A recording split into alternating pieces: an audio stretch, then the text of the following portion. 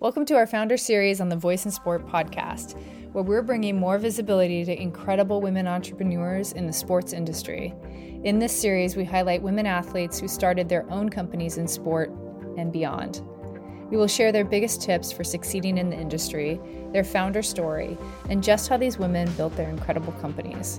We hope this inspires you to build your own company or tap into your potential as a leader and build better products and services for women in sport.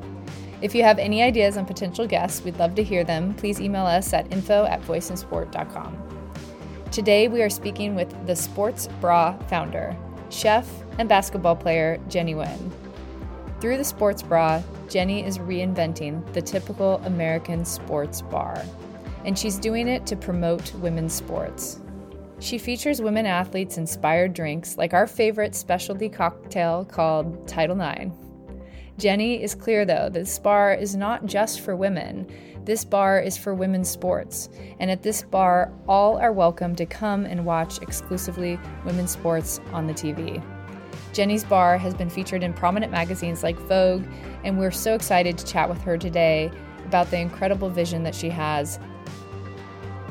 In this episode, Jenny speaks about the mission of the Sports Bra, how she funded her own business, what makes the Sports Bra different from other restaurants and bars, her commitment to supporting locally owned and operated women-run businesses. Finally, the role the Sports Bra plays in raising awareness of the lack of coverage for women athletes. Before we get started, if you love this podcast, please leave us a rating and review on Apple Podcasts and Spotify, and check out our extended version of this episode on the Voice in Sport platform. Welcome to the Voice in Sport podcast, Jenny. I'm so excited to have you here. Thanks for having me. Well, I've admired what you have created from afar, and it's only fitting that I think we're coming here together today to talk about how we bring more visibility to so many things that are unfortunately unjust or not included today within the sports industry. And we also have something in common. We both created safe spaces as one of the core pillars of what we did in creating our companies. Mine is a virtual community full of women athletes from around the world, and yours is a bar. So although we have some similarities, we have some differences. And I would love to kind of go back to just the initial moment that you had when you first thought of the concept of the Sports Bra. Bring us back to that moment. Yeah, so it kind of goes back to my friends and I. We met playing pickup basketball. I was part of this pickup league where we would rent out public school gyms around town. And we were all playing basketball together, probably 12, 13 years. And almost everyone I know to this day is from that basketball pickup group. Anyway, before and after our pickup games, we would sometimes want to go out and watch women's sports. And so we would pick a different sports bar around town and meet up there. And it was always a challenge to find the games on TV. And so it was constantly asking to change a channel. Sometimes there was other big games, men's sports games on, and they were like, no. And then we'd be stuck there with beers and nothing to watch. But in particular, there was one moment that was kind of the aha moment. And that was during the championship game for the NCAA finals women's basketball in 2018. And my friends and I, we got together and we were just like, oh, it's the final game, biggest game of the year. This is definitely going to be on TV. And we go into the sports bar and there's probably 30 plus TVs in there and none of them have the game on. So we asked the server, to change the channel. And she was like, oh, absolutely, no problem. And so we put some tables together because it was kind of a larger group of us. And we proceeded to watch this game. And it was Notre Dame versus Mississippi State. And it was like a 23-point deficit, come back from behind, and a last second 3-pointer to win the thing. And we lost it. I remember standing up and throwing my hat across the restaurant and high-fiving everybody, and then realizing that no one else in the bar was watching the same game as us. So everyone was kind of looking at us like we were nuts, right? But it was fine. We had a good time. And as we were leaving, we were all in the parking lot. And I was just like, oh my God, what a great game. And one of my friends was like, yeah, it would have been better if the sound had been on. And I think it was at that moment where, because I hadn't realized that the sound wasn't on. It was at that moment where it was like an epiphany, where it was just like, I have gotten so used to watching women's sports in public, not in its full glory, right? It was one of the smallest TVs in the restaurant. It was the biggest game. And right then I said, the only way we're ever going to watch a women's game with everything is if we opened our own place. And that I said it, but I didn't mean anything by it. And I think later on that day I was driving around and I was just like, if we had our own spot, what would we call it? And immediately I thought of the sports bra. Like it was the very first thing that I thought of. And it just made a lot of sense. You know, to me, it was like, it would just be a sports bar and all we're doing is changing the channel. And so all you're doing is switching a couple letters. So then it became a running joke. So between my girlfriend and I and like our friends, our close friends, whenever we went out, we would be frustrated with something, you know, and we'd be like, oh, at the sports bra, this game would be on. Or at the sports bra, the women's bathroom would always be clean. Or, you know, just on and on and on. A lot of, you know, I have a couple dietary restrictions and those kinds of things aren't really met at a lot of sports bars. And so that was another thing. I'd be like, at the sports bar, we'd have vegan nachos, we'd have gluten-free buns, you know, that kind of thing. So that's how it was. It was just this running joke until it wasn't. Okay, so that brings me to my next question, I guess. At Yeah. what point, you know, did you actually sit there and say to yourself, all right, you know, these are great ideas, but an entrepreneur is one who takes an idea and actually creates action. So at what point did you take action and, you know, how did you get yourself there as a first-time entrepreneur? Yeah. So it was never really in my mind to do it at all. It was always just a joke. In fact, so prior to this, I was a chef and I'd been cooking for about 15 years. And people constantly asked me when I was going to open my own place. Like, you're really good at this. When are you going to open your own place? And I was like, never. Like, I love my free time. There's nothing I love enough to work that hard for. You know what I mean? So it was never an idea for me. I mean, most people in my life know this about me already, but I'm like really efficient because I will try to find the fastest way to get something done. But what happened was I had quit chefing about 6 years ago for a multitude of reasons, but I didn't have a game plan for what I was going to do next. So I kind of just took a sabbatical. And so I had been unemployed for a while, and then 2020 happened. And it really flipped everything on its head, you know, for the entire world. And with all the social justice movements on top of that, forced me to reevaluate my life, what I was doing, what my priorities really were. And I started to feel like helpless and like I felt like I had something to offer, but I wasn't sure what that was, you know, and my only career had ever been cooking. So I was just like thinking, okay, I want to help. What can I do? And I just was thinking about food things. And I was like, oh, maybe I can join like, you know, World Kitchen and travel around to disaster areas and help cook and stuff like that. But I love being at home too. So it was that at that point that my girlfriend at the time was just like, hey, you know how you always joke about the sports bra? And I was like, yeah. And she goes, why don't you do that? And when she said it, I laughed because I didn't understand, because again, it was just this like joke. And I didn't understand how that had any impact on anything, especially with the world being on fire, basically. And the more we talked about it, the more it was like, oh, you know, like maybe it can help just our little pocket here in Portland. Another thing is I was born and raised here in Portland. And so this is my hometown. And to kind of see it get run through the ringer during the pandemic was really hard for me because I was here the whole time and it's beautiful still. I mean, it's hard everywhere. And we went through some stuff here for sure. But there was still beautiful people doing beautiful things here. And nobody was talking about that. And so the idea of bringing something like a little bit of good news back to Portland felt really good to me. And then, you know, two things that I would consider like my first loves, basketball and cooking, kind of made a lot of sense. And I was like, So it really became that kind of, with her mentioning it, and the more we talked about it, it was kind of like, okay, maybe this could be something good. And this was August of 2021. So very recent that I started to consider it as a real thing. What is the mission of the Sports Bra? The mission of the Sports Bra is pretty simple. It's to support, empower, and promote women and girls in sports.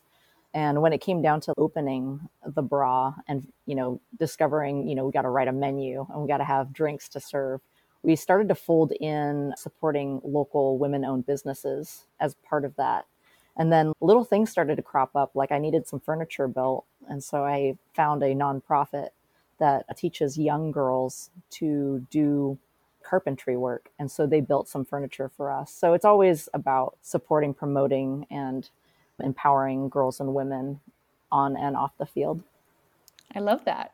And what was your vision when you started the Sports Bra? I think I grossly underestimated what the impact of something like this would be. Originally, I had just thought it was a place for people like me, people who love sports, women's sports, and a place to watch it. And I like to party a little bit, so I like to go out and drink and eat food. I think that that's part of an experience and building a community.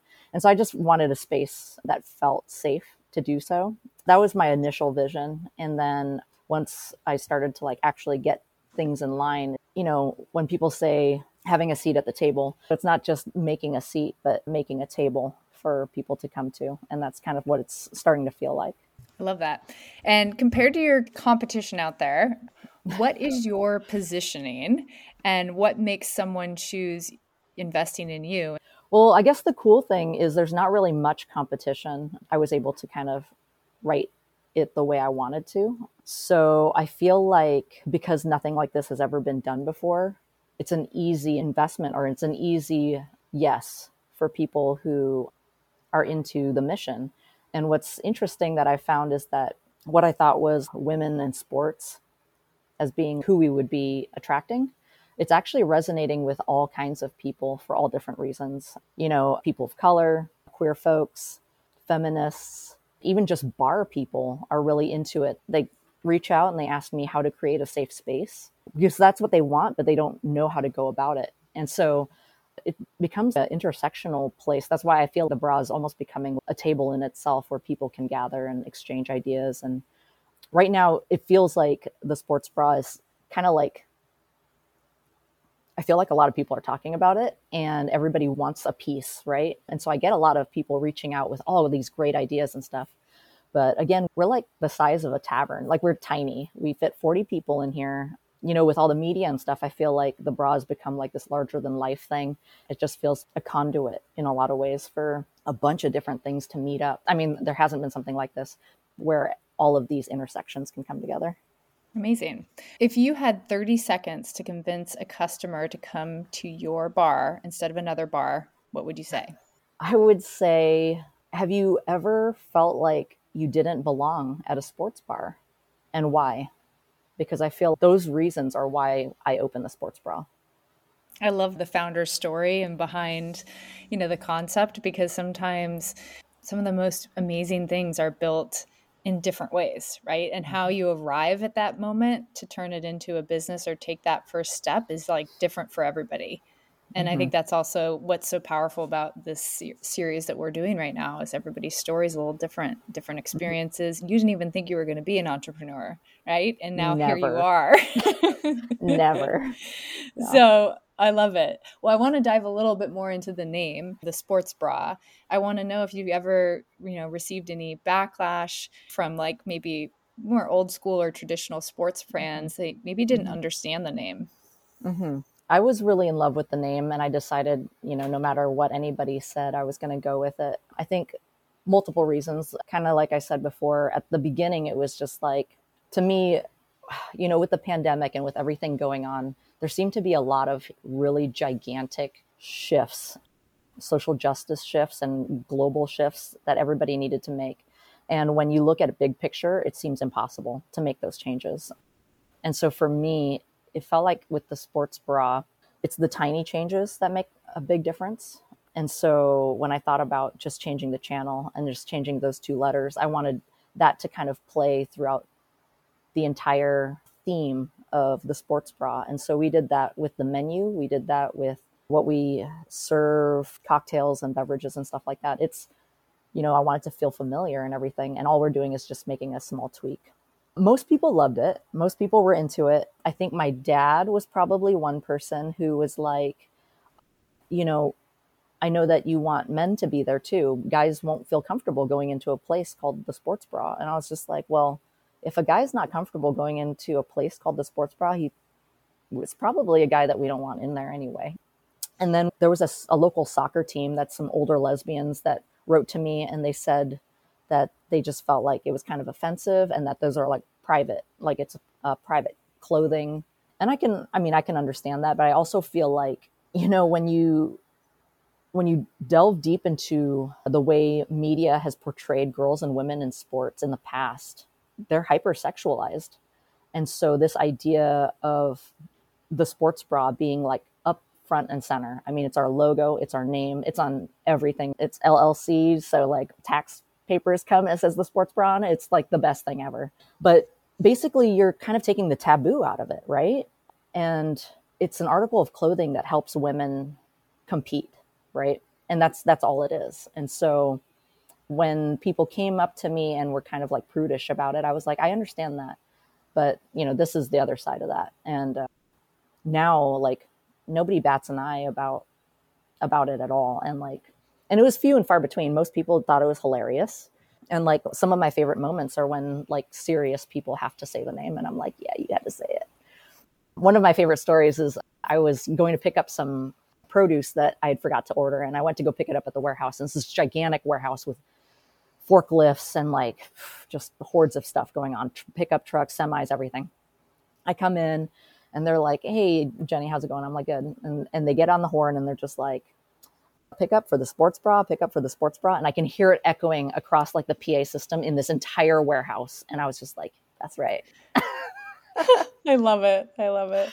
Well, how do you deal with backlash in general? Because, I think your bar is also a safe space that supports LGBTQ plus communities, and you are outspoken about Black Lives Matter and also just about protecting trans lives. So, for sure, which we love at Viz.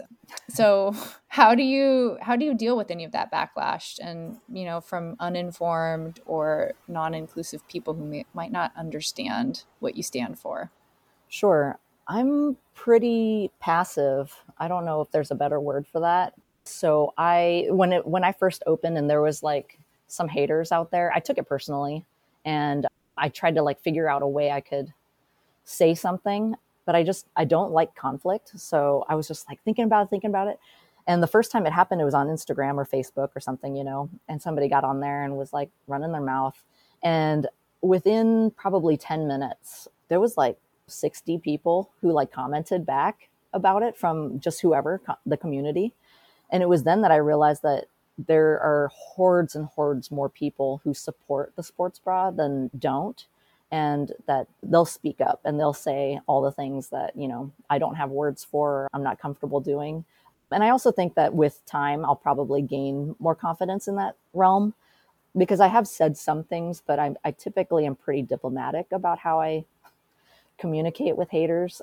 And I also feel like I don't take it personally at all anymore. It's kind of like more like a giggle and then, delete the comment. I mean, it's hard for sure when you have a lot of that negative comments coming in, and then it's how you represent those communities who often are marginalized and often whose voices are not heard, which sounds like that is kind of one of the main things you're trying to do with your space. So I think just educating people along the way about like what you stand for is so important, right, to building a brand. So let's talk about how you built your brand and your company. I want to go a little deeper on this like entrepreneurial process, right? So it's one thing talking about starting a bar, but another when you actually have to execute.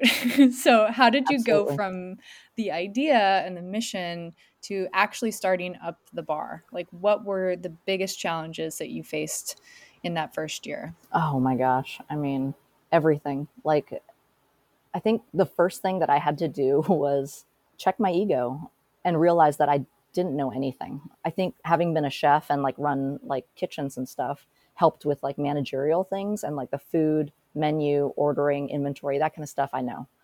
But that's really probably like 0.5% of everything that I needed to know about launching this thing. So that means 99.5% I needed help with. And so realizing I didn't know anything, and then reaching out and finding people who did, and a community stepped up big time. I found a couple mentors that really took me under their wing, really believed in the idea, and really helped me to gain insight on a lot of things that I have no idea about. And then I like to call it like the lesbian network here in Portland is very, very large and tight. And so reached out that way and found, and like people came out of the woodworks, people I know and people I didn't know wanted to be a part of this because they wanted to see it happen and they want to do whatever it takes to help make it happen. So I absolutely did not do it alone. Like there's no way anyone does these kinds of things alone. And I often tell people that if there was like a illustration for how it felt going into creating the sports bra, it would be like a picture of me from the front standing up. And then if like you panned around my body, there would be like 1,000 hands like holding me up. Because that's really what it took. It was like an entire community to make this happen. I mean, my learning curve was like a vertical wall. Everything was new. There were days where I didn't want to get out of bed because it was like, this is too hard. Like, I don't even know what the next thing is, but you really just take little steps. You know, every day is like, okay, there's 37,000 things to do. I'm going to do these 5 and then see how it goes. And then these 5 and then these 5. And like, yeah, I mean, when I stopped to look at what the sports bra is now, just a little after a year after I wrote my business plan, which is crazy to me. Sometimes I don't remember how I got here, you know, like what happened? How did this happen? I think the first month that we were open, I blacked out. It was just bonkers. I had to go into like some kind of a mode where I didn't just like straight up pass out from being tired / overwhelmed.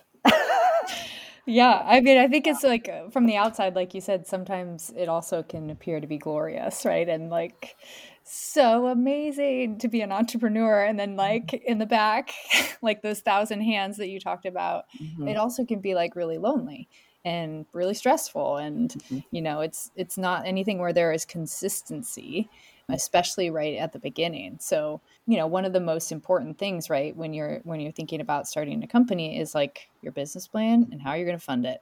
So what was your story with funding the sports bra? How did you go about that? Oh man. So funding was a whole situation. So I started like everyone else. I went to traditional lenders. I went to 3 or 4 big banks. I applied for a couple different SBA loans and I got denied by everything. Basically, this was back in November of 2021. And so like the Delta variant had just cropped up. And, you know, these big lenders were reading my business plan and they were just like, Jenny, we love this concept. We really do. But we can't loan you money for it. And it was kind of like 3 reasons. One is that there's a pandemic happening and it's a restaurant. So like that's super risky. 2, you're a first time business owner. So you have no experience. And 3, it's literally a concept that has never been done before. So it does seem like a giant leap for somebody to just give me money for that. It was definitely a setback for me mentally. But I also was kind of like, okay, well, what now? Like what else? Because I obviously really wanted this to happen. So my next step was to beg friends and family for money. And so that's what I did. And I was able to get some money. And then I emptied out my savings account. And with those 2 things combined, I felt comfortable enough to start looking for a space. And then meanwhile, I reached out to a couple CDFIs that loan money to folks like me. You know, when it comes to getting bank loans, women rarely get them for starting a small business. And then those numbers get chopped even more if you're a woman of color. So there are, you know, community funding things that are meant for folks like myself. So I was reaching out to them, but it's a long process. They're not very fast about anything. There's all kinds of rigmarole. And so I had applied for those, wasn't sure if I was ever going to get those, but I felt like I had just enough to maybe get some equipment, maybe pay maybe the first month of staff and food. And let's just do this. Let's sign a lease or whatever. So I started looking for places and I thought that it would take me a lot longer to find a location. And so I thought I had more time, but I found a spot pretty quickly and everything happened really fast, a lot faster than I was anticipating. And so I signed a lease and decided to have a Kickstarter just in case the CDFIs didn't pan out. And the Kickstarter I remember doing the calculations and I was like, okay, I think that if I can pay for 3 months worth of everything with no income, that maybe a CDFI will come through, maybe something else will come through. And so I found out what that number was, and it seemed really huge to me. I had looked on Kickstarter at other restaurants in Portland and what they were asking for, and the most anyone was asking for was like $15,000 to $17,000 to kind of get started. And my number was 49,000. And I was just like, that's a ridiculous amount to ask for from strangers. So my girlfriend at the time, we were talking about it, and I was just like, I'm going to ask for 30. Like, I think 30 is a much more reasonable number. And she was just like, what are you going to do with the rest? And I was like, I'll find it. I'll beg some other friends that, I haven't talked to yet or whatever. And she goes, I think you should just ask for what you need. And I think that piece of advice is something that it will stay with me forever, because oftentimes, I think as women, we don't ask for what we need because we see it as a point of weakness, or maybe we're just used to getting less, or we don't think we deserve it. So she convinced me into just asking for the full amount. And so that's what I did. And I think we were about 2 days into the Kickstarter, and we'd just gotten like a couple $1,000s from mostly from friends and family doing like $100, $25 or whatever. And a local paper had gotten a hold of our idea and called and did a quick phone interview. And then that afternoon released it on the internet. And my mom texts me and she goes, have you looked at your Kickstarter today? And I go, no, why? And she goes, look at it.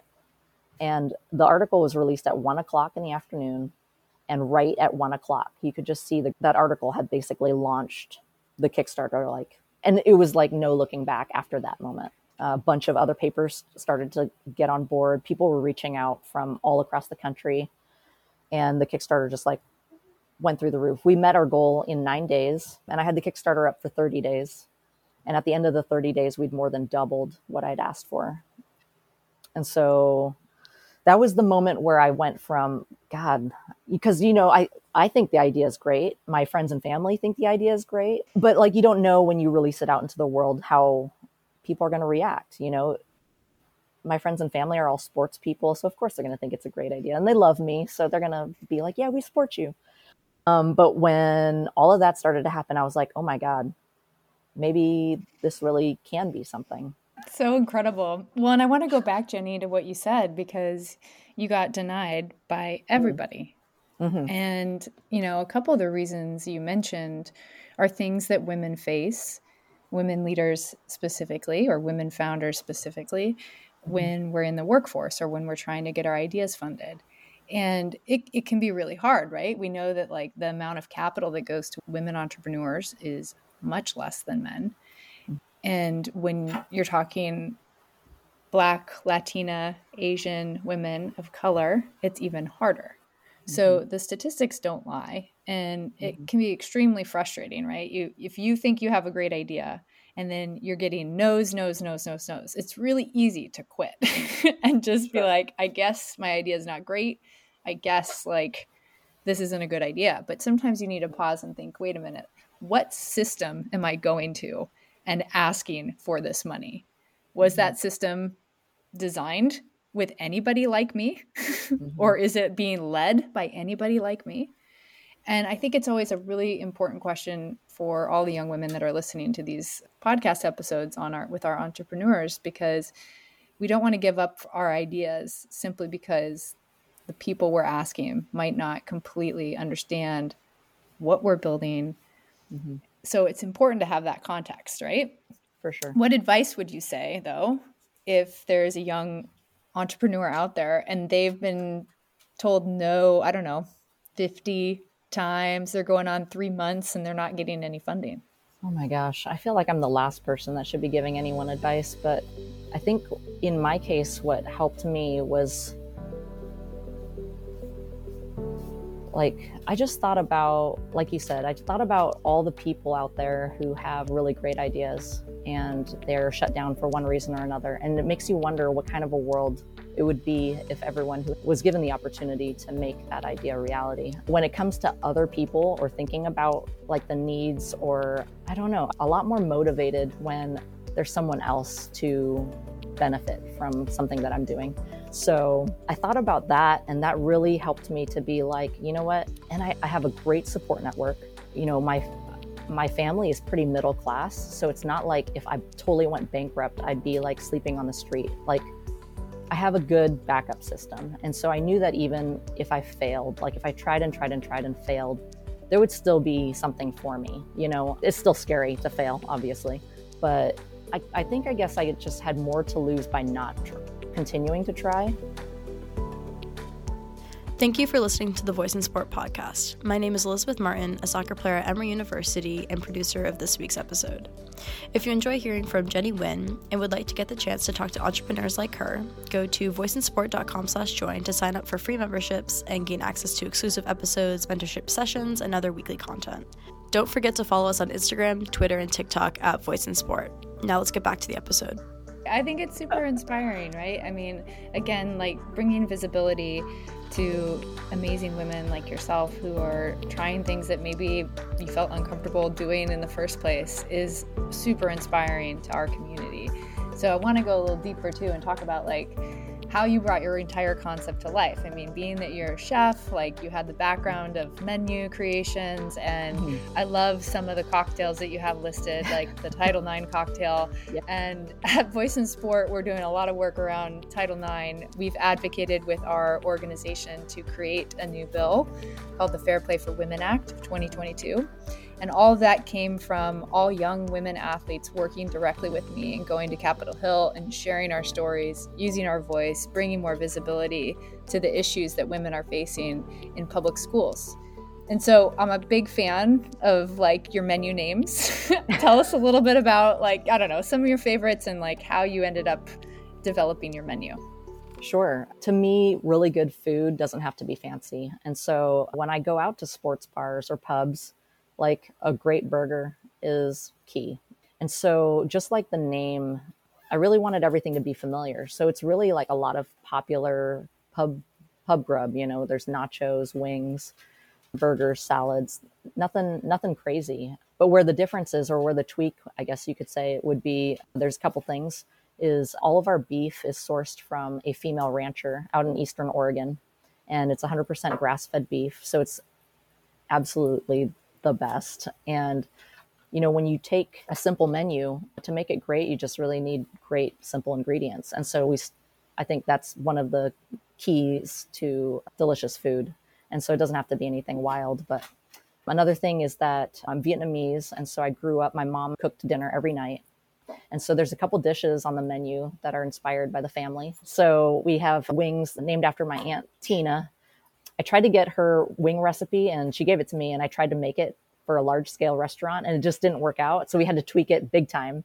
I invited her in to try them to make sure that she would put her name on them. And she looked at me and she said that these are better than hers. And I was like, no, that's not true, but thank you. So those wings are inspired by her. And then there's baby back ribs on the menu. That is word for word my mom's recipe of my favorite dish that she makes. And so those two items are kind of unique, I guess, but still very pub grub kind of thing. I love it. Okay, well, we need to come up with a more viz like drink or something like something that's like about, I don't know, it's got to be bold. Sure. Whatever you want. And when it comes to like our cocktails and our beer and wines and stuff, all of that stuff is also incorporating local women-owned, operated businesses. So we partnered with Freeland Spirits, which is a distillery here in Portland, just over the river. And they are one of a handful of women-owned and operated distilleries in the country. And they're right here in our backyard. So they're at the base of all of our signature cocktails.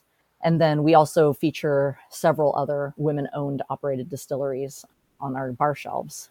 But then we have 21 taps, and every single thing on tap is owned, operated, or has a woman in the beer making process. And some of them are super small. Nobody knows about them. And, that's what we're here to do, is to kind of promote them.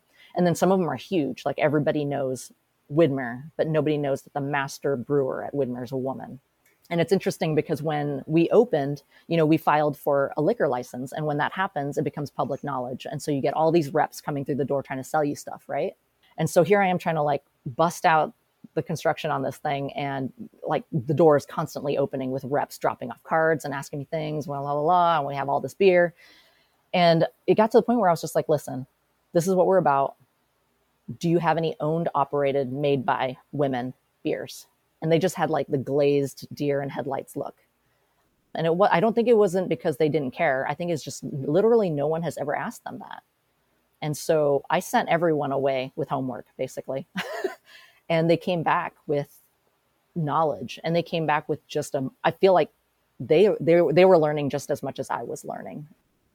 And so a lot of the reps hang out here now because they've met a lot of incredible women that they weren't paying attention to before. And it's kind of eye-opening. Like, I feel like, especially with a lot of the men that have been through the sports bra, there's kind of like a switch that gets flipped for them because it's not their lived reality, right?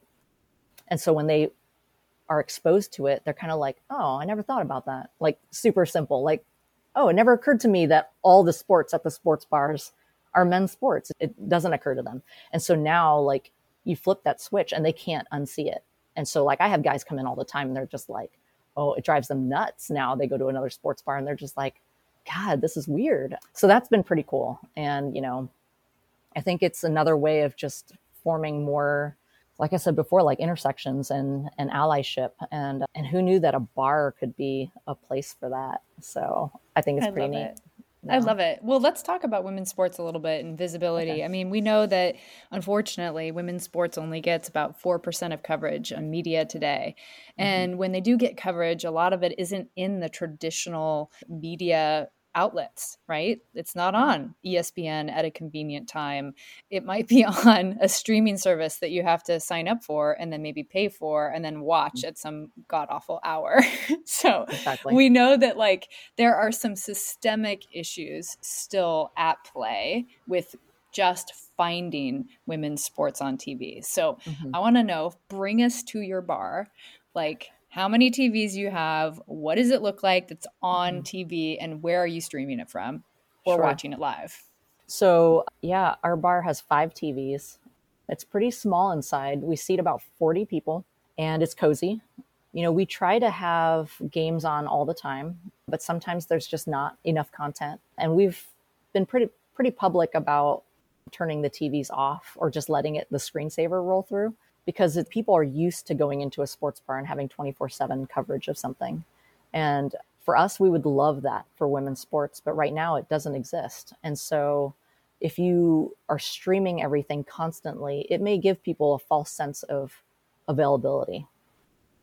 And I think a part of what we do here is not only hyping what we can hype, but also showing where there's holes. And content is a big one. Especially at night, if you turn a TV off, it's just like, you know, people will talk about it. And then you can have a conversation and they can tweet about it or whatever. And they become a voice for pushing that. I think one thing that's really interesting is the amount of folks from networks and streaming services that have reached out to us to get stuff on our TVs. And I think that that's super key. They see this as an opportunity to pump up that percentage, right? And part of it too is us reaching out and doing that and them reaching out and doing it for us. So it's really hodgepodge right now. You know, we're the first ones to do it. So it's very rough. I feel like we're cutting through a forest with a machete kind of situation. But I'm hoping that other bars, restaurants, hotels, whoever wants to stream or play women's sports will have an easier time to do it because of the things that we're working on today. What was the most surprising call that you got from a network? Oh boy, ESPN probably. They're a big one. I reached out, so I have no idea how to reach these people. So I just like go onto their contact through the internet, what I find on their website, and I just put it out there into the world and like maybe something will come back. And what happened was 5 female execs from ESPN wanted to set up a meeting, and I basically peed my pants. They got on a Zoom call with me and were just absolutely thrilled. They were great, but you know, they're cogs in a huge machine. And in a lot of ways, their hands were tied, but they wanted to help in the ways that they could. And so we talked about content and what was available to me, because I don't know if folks know this, but 99% of streaming stuff out there is for personal use only. It is not for business or commercial use. So, I think that there are tons of bars and restaurants that do it and just hope they don't get caught. But I think for us, it's twofold. One, we have a lot of attention on us and I want to do things by the book. And two, again, I don't want to offer that false sense of there's hordes of media or there's hordes of coverage out there that is available, because there's not. And so, I think that there's a fine balance for us in the education role and also the content role. I'm so curious to know, what was your ask of ESPN and did they follow through with anything? Yeah. So I basically asked them, how can I get more content? They've been talking about, ESPNW has been around for over a decade and there's still not a channel. I just didn't understand it. So I was kind of like, this was my time to ask all the questions. And they didn't, it's basically bureaucracy. And they're also part of a huge machine that was built by old white guys. And so they're trying to change it from the inside. And I appreciated that a lot. But, they have a partnership with Disney, which is even larger. And so that became a whole other thing that they couldn't work around. So a ton of stuff is on ESPN Plus. And I was like, if I can get access to ESPN Plus, I will be one happy camper. And there is an outsourced production company that does ESPN Plus for businesses. And they have all the broadcasting rights, everything. All you have to do is pay for it. And so I reached out to them and it was $450 a month. And I was like, okay, great. How many women's games do you have on this ESPN Plus? Because they can't carry everything. They have a set number of things. And he said on average between 4 and 9 games a week out of 8,000 different games a week. And I was just like, there's absolutely no way I'm paying $450 a month for an extra 25 games. That just seemed absurd. So that was a no-go. Basically, it was a dead end. And then I went back to ESPN and they were able to give me ESPN3, which is not typically a part of a commercial business capabilities. So I got a pass on that. And that has been great. Well, it shows right there, the challenges that we're dealing with within the media realm, and you're kind of front and center. You've built it and you don't have enough content all the time to put on your TVs, which I think right there is a big reason why I started Voice in Sport, is just to bring more visibility to kind of issues like this, but then, galvanize with other women and other men, allies that want to change this and do something about it. So I think your bar is like a living, breathing example of the inequities in the system. So I think it's really an amazing opportunity to even just leverage that and be more outspoken about it, when the times that those screens are off, and I think it's really cool that you have started that. So what is the future of the sports bra? Are you looking to expand globally? So when I wrote my business plan, I had kind of my biggest dream was seeing it in maybe a dozen major cities across the country. And that was when I wrote my business plan. And now I cannot tell you how many people have reached out wanting the sports bra in their town, and small towns, big towns, other countries have definitely reached out. People who just want to invest, people who are in the system and they want to be a part of what we're building here. And it's a lot. It's awesome, but it's also kind of feels like, trying to drink water out of a fire hydrant. So I think, when I feel right about it, I'll take the next step. I've always wanted the sports bra to be something accessible for as many people as possible. And I don't think it's just the sports bra. I think women's sports should be easily accessible in public spaces where people can celebrate, communities can get together and do things together. And if regular sports bars changed one TV, that would be a win to me. If people were at a hotel bar and one TV is playing, women's lacrosse, I would be like, this is happening. And if other people wanted to open other women's sports bars, that's a win. Whatever it takes to get more representation out there, great. If it's the sports bra, great. If it's not, great. But yeah, I think it would be fun to have the the sports bra in different locations. And I think it would be awesome to have like regional, because right now the sports bra, like if you go up there and you look around, it feels like a freaking museum. We get things donated all the time from all across the country, and it's awesome. But like if we had more of these, we could really be like more local, like just imagine one in like Tennessee or something, and you just have like a whole corner dedicated to Pat Summitt. Am I right? I love it. Yes.